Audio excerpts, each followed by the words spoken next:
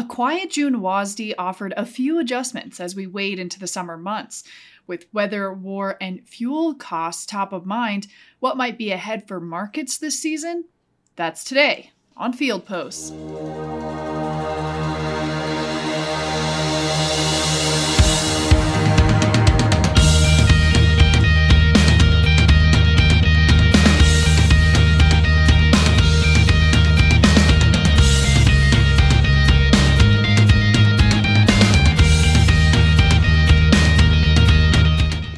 Is a DTN Progressive Farmer podcast that dives deeper into the most important trends in agriculture to explore the business's cutting edge. I'm your host, Sarah Mock. The June WASDE dropped Friday, June 9th, and what is usually a quiet report ahead of a more interesting USDA missive at the end of the month did not disappoint. Nevertheless, DTN's Todd Hultman joins us to unpack the smaller updates that the department made to their production and stock estimates, and to talk about why even small tweaks matter in today's historically tight supply situation.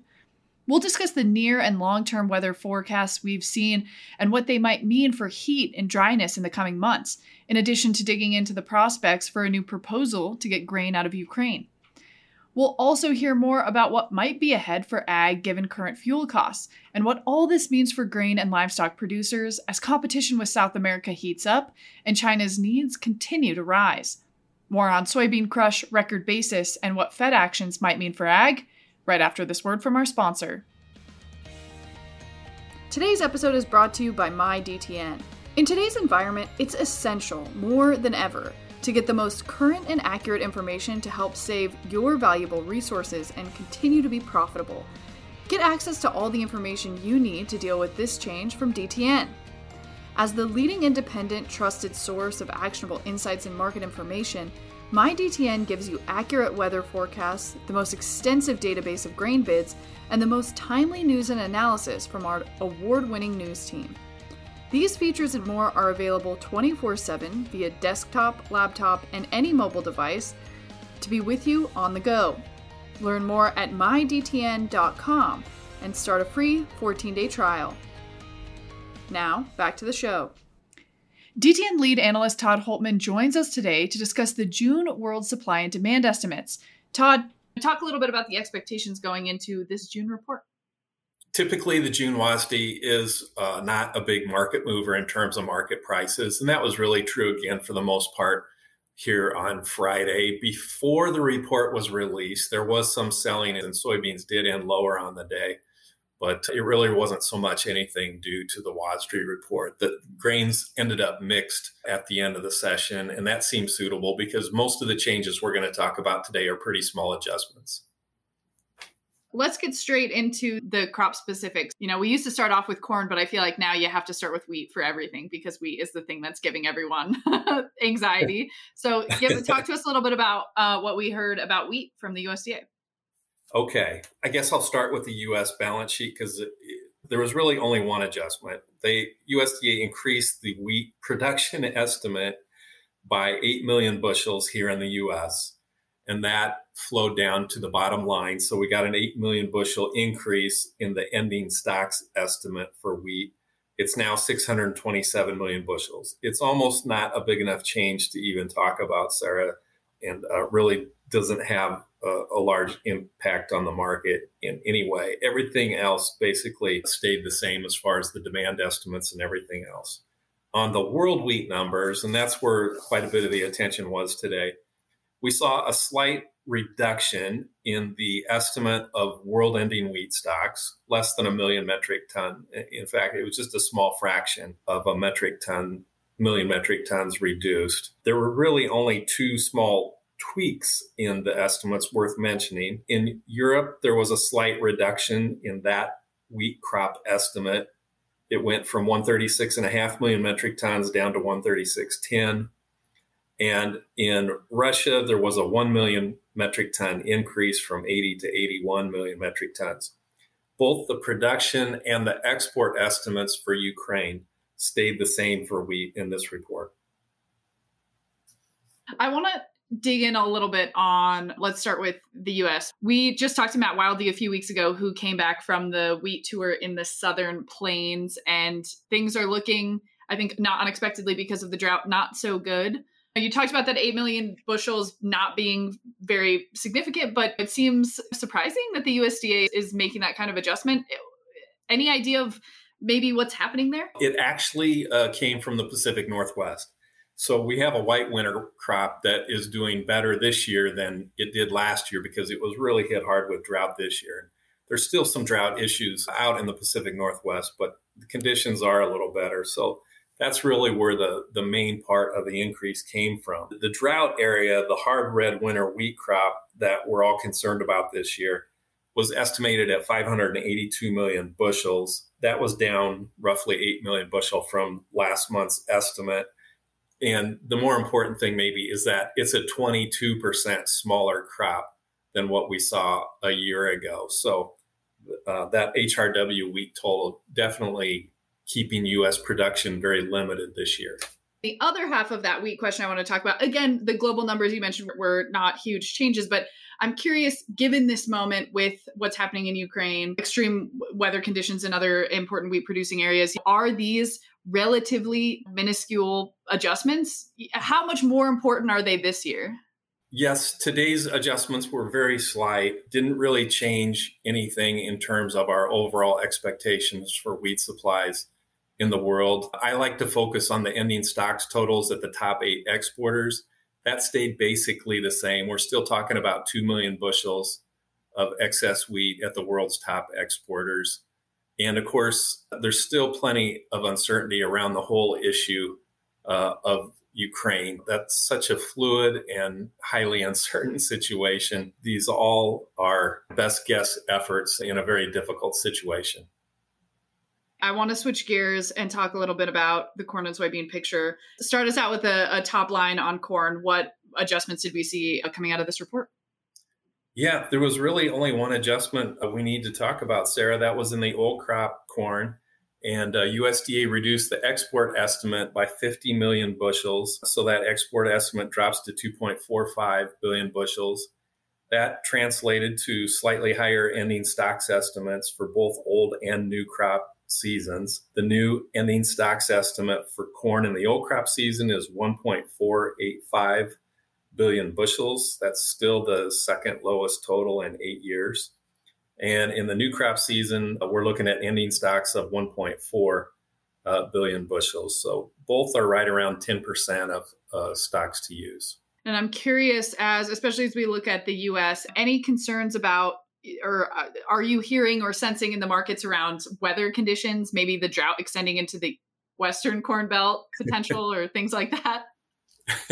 Yeah, that's what we'll really be watching for in the June 30th report when USDA comes out with acre estimates and the grain stocks report. We've had difficult planting conditions, as most are aware of by now, up in the northern plains, in particular North Dakota, northern Minnesota, and on the Canadian side of as well. It wouldn't surprise me if we didn't lose maybe 1 million acres of corn plantings. And who knows, it might be slightly more, but we'll see what USDA says on June 30th. All eyes on that report for sure.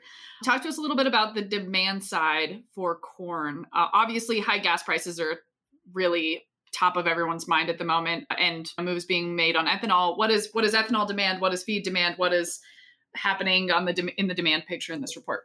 Yeah, USDA kept its ethanol demand estimate unchanged, 5.37 billion bushels. The pace of ethanol production continues to be consistently strong lately. We're running about 8% above a year ago levels. And of course, with gasoline prices so high and gasoline prices tight, every bit of ethanol is needed to help stretch those supplies, just the same way that soybean oil is needed to stretch diesel supplies at this time. This is an environment that's really stretching the need for that alternative fuel. And we continue to see strong demand for both ethanol and soybean oil in that regard. There really weren't any other big changes significant outside of that export estimate reduction on the old crops. Feed demand was largely the same as last month's estimates. And talk a little bit about exports and what the export picture looks like going into this summer. So the corn shipments have actually kept pretty close pace to USDA's estimate. but it's the sales commitments that aren't keeping pace. And I think that's what led to USDA's reduction of 50 million bushels in today's report. We'll see how that plays out. Now, we haven't had much competition this year, especially with Ukraine preoccupied with, but we do have an instance where Brazil is just starting to harvest their second corn crop. They're still expecting a record corn crop, and that was reinforced in today's report again. So we do expect to have more competition for our corn exports starting roughly in July. Talk a little bit about, we've been watching weather in Latin America pretty closely for the last several months. What are you seeing there now, and any other big weather seasons you're paying attention to elsewhere around the globe? For corn in particular, Brazil's been the big one, and central Brazil's been extremely dry. They haven't had much rain since mid-April. And so we were really curious about if that corn crop would get docked and by how much. So far, the totals have held up fairly well.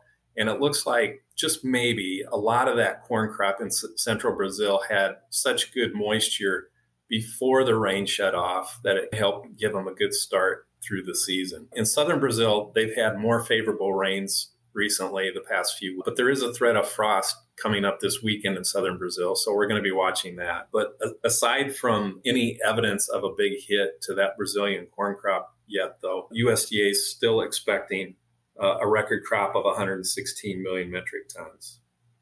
Before we circle back to that feed question and talk about livestock, let's check in on soybeans, our darling child of the commodity group at this moment. Talk to us about the updates that USDA had for us in this report.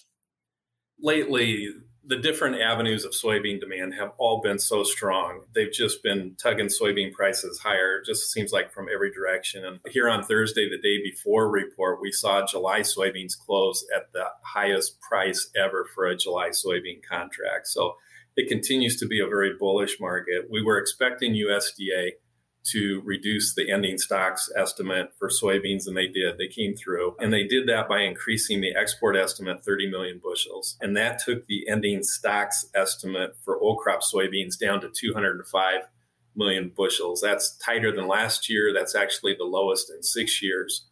And really, I think a bit of a threat to soybean supplies in the final 3 months of this season. Talk to us a little bit about the weather picture for soybeans. Is there as much concern as there is maybe in the corn space for the drought situation or for planting delays or anything like that?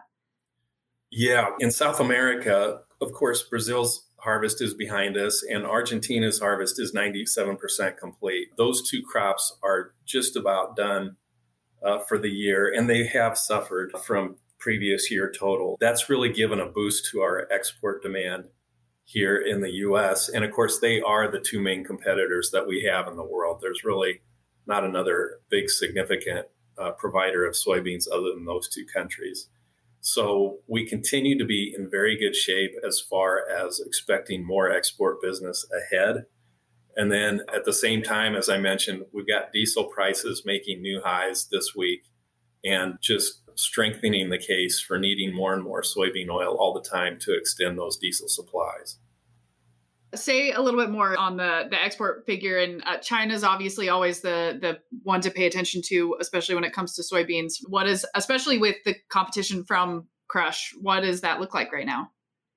Yeah, China's demand has come through loud and clear once again. They are the world's largest buyer. And when it became apparent that soybean crop was hit by drought earlier this year, that obviously added to China's interest in U.S. soybeans. And so we really saw soybean export demand pick up after the news of drought hit Brazil. And so we've seen another strong pace of buying from China. So far, they've bought 1.12 billion bushels of U.S. soybeans to date. And they still remain active even in Thursday's weekly report for both old crop and new crop sides of soybeans. And of course, this summer we heard about, or earlier this spring, we heard about a lot of COVID problems in China. And there was a lot of concerns about their economy getting slower. But as far as soybean demand goes, we really never did see a let up. And even now, soybean prices are near their highest on record in China. We just don't see any stopping or slowing down of that demand picture yet. talk to us, kind of knitting our three crops together, talk to us a little bit about what farmers are experiencing in terms of basis. Seems like demand is very strong. I imagine the picture's pretty good. Yeah, basis continues to be very strong. And especially this week, we saw the front month crops of both corn and soybeans just push even higher, which is just another strong form of expressing commercial demand. But for corn in particular, the basis is roughly 8 cents above the July contract. And I'm basing that off of our national index of cash prices here at DTN. That national index is averaging $7.81 across the country right now, with a basis that's 8 cents above the board. That's tied for the strongest basis this time of year that we've seen in 9 years. So it continues to be a very strong sign of demand for domestic corn. And of course, ethanol plants are behind a lot of that. And as I said earlier, had a strong production pace this year that continues. For soybeans, we're seeing a cash basis very strong. They're also the strongest in 9 years. In that case, we see cash bids started to move early from July contracts. Now we're about half and half in the market, with a lot of commercial bids going off of the cheaper August contract. The July price has gotten bid up so high, somewhat like we saw in wheat earlier this year, that commercial bidders just don't want to stay up with that July contract. And so they're being forced to price off of the August. But even when they do go to the August, they're having to pay roughly 40 cents above the board. So this just continues to be a very strong situation. Of course, the crush activity continues to be strong. Both meal and oil continue to hold very strong values. And even with soybeans getting higher, crush activity still looks profitable. Exciting to hear about the strength in the basis, but I'm sure that is providing some heartache to livestock folks all across the country. Talk a little bit. There were some updates, I think, in this WASDE on livestock production. Could you give us a little update on what the USDA had to say? Yes. I think the main thing to keep in mind is that when it comes to beef production for next year, 2023, USDA is still looking for a 7% drop in beef production. So all this beef cow herd liquidation that we've been hearing about for months and months, and really for years, is starting to bear fruit in terms of expecting lower supplies of cattle coming soon. So that continues to be dangled out there in front of us. I just will say, in this report, the beef production estimate for this year was increased 65 million pounds. That's not a big amount in terms of annual production. And overall, we're still looking for beef production this year to be slightly down from a year ago. For pork production, this year's estimate was increased 180 million pounds. That is down 2% from a year ago. Now, the slaughter pace is running below that. Evidently, USDA is expecting the slaughter pace to pick up even more as the year goes on. So they're expecting that pork production to pick up. And then lastly, I thought it was a bit interesting. USDA is expecting poultry production to be up just slightly this year. And considering all the reports we've had about avian influenza and all the birds and lost, and especially commercial production, that sort of thing, poultry production is basically expected to stay roughly steady in the year. That is very interesting. I guess the short time horizons, USDA thinks that the sector will just not be long-term affected by it? Well, and I think a lot of the birds that were hit were egg-laying hens. And so I don't have the egg production numbers in front of me, but that might be where they took more of a hit from the flu. That makes sense. I want to talk about a couple of big picture things. I think inflation is still very top of folks' mind. Interest rates, we've seen since the last time we talked, we saw some new jobs information come out of the Bureau of Labor. We saw some new inflation projection estimations for May. I'm curious, just as you're watching the economy beyond the ag sector in particular, how are you keeping track of how that might start to bleed over into the ag market space? Yeah, my focus really is on the production numbers and production of crude oil, production of world crude oil, OPEC, Russia, the U.S., the big players in the world oil market.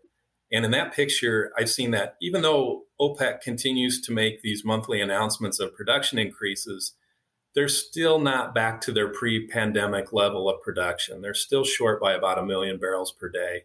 And so is the U.S. We're about 1.1 million barrels a day short of U.S. production. Now, the problem with Russia, as you know, just last week, Europe finally agreed to ban most of its oil imports from Russia, roughly 2/3 of them. And without the European market, Russia's oil production is also going to suffer. So that's really straining the world production situation. And this is where the heart of a lot of this matter lies with inflation and everything else. Until we get or find a way to get those productive energy sources on the rise again. I don't care what the Fed or the president talks about. They're not the ones to address this problem. This is a production constraint problem. And the only way out of this is to find ways to produce more. So it's not an easy solution here. It's nothing to put a Band-Aid on, and it's not really in the domain of the Federal Reserve, as a lot of business channels seem to think it is. So it's just not easy to put all this production back together again, because Humpty Dumpty has taken a pretty big fall the last 2 years, given the pandemic and the war in Ukraine. And really, so much of this comes down to the war in Ukraine and what is the world going to do with Russia, and how are we going to get things flowing and working again? It's a very difficult spot we're all in.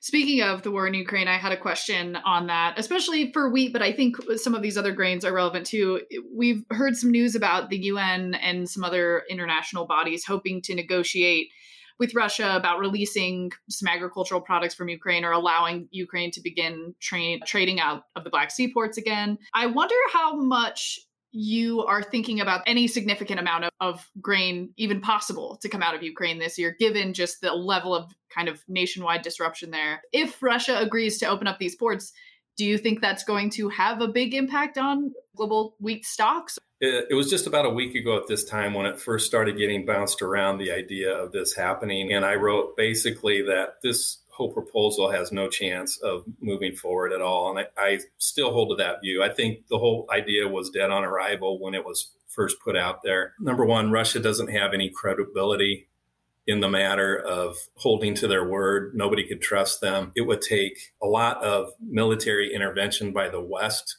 to assure a safe corridor. And what would possibly allow Russia to allow that much military intervention in the Black Sea from the West? I just don't see any possible way of this working out.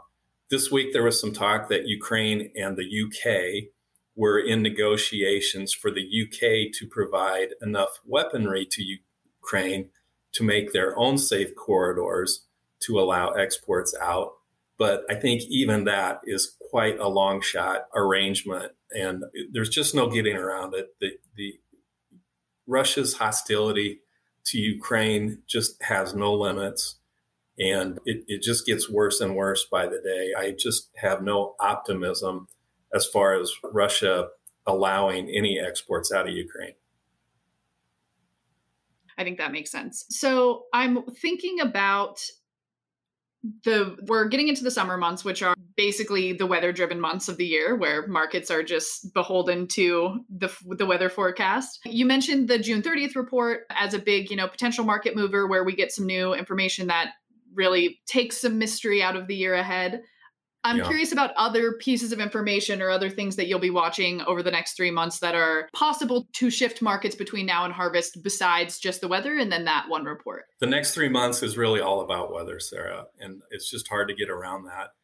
And by the way, while we do mention that, just this week, we're starting to see a forecast for hotter temperatures on the way to the southern 2/3 of the Corn Belt the next 7 days. Now, initially, a lot of those places are going to say, thank goodness, hooray, that'll really help our crop development here to get some heat, because they've had a lot of rain and conditions have been uncommonly cool for much of the spring. But our DTN meteorologists have for many months now, really all through winter, been forecasting hot and dry scenarios for the months of July, August, and September. And those forecasts are still in. We're very suspicious that this may be more than just a 10-day hot period to help give crops a boost. We're very concerned that we'll be talking about hot and dry weather factors through much of the summer here. And if that's true, it's hard to imagine what these prices are going to do on top of all the bullish scenario that we have for them. Yeah, it's truly hard to imagine. I have one more kind of fun, weird question. I'm always curious. So most people, especially people who listen to this podcast, will know that most WASDEs come out on a Wednesday or a Thursday, maybe a Tuesday. Friday WASDEs, generally uncommon. Do you think that, or I'm curious about having been watching WASDEs for a long time, how much does it affect the market reaction or how many people are paying attention to a report when it comes out on a day when there's not 3 more days of trading left this week? Yeah, fair question. I think for this June report where there wasn't a lot going on and most of the changes were minor, it was okay to have a Friday report, but I would not be too comfortable with a big important report. Like for instance, say the September report, when we get our first yield forecast from, now I'll have to look down the road and see what the calendar date is for that. But I certainly hope that's not on a Friday because there'll be excitement for that. And the June 30 report will be another one of excitement. So you kind of like to allow the market to have some trading time to digest all this information and not just be bottled up over a weekend. You can read Todd's full analysis and up-to-the-minute reporting on all things ag markets at dtnpf.com. This episode of Field Post was brought to you by the team at DTN Progressive Farmer, with special thanks to Todd Holtman. This episode was produced and edited by me, Sarah Mock, with support by Greg Hillier and Kylie Swanson. And a big thanks to all of you for listening. If you like the show, please rate, review, and subscribe wherever you listen to podcasts. And until then, remember, the future of farming is here.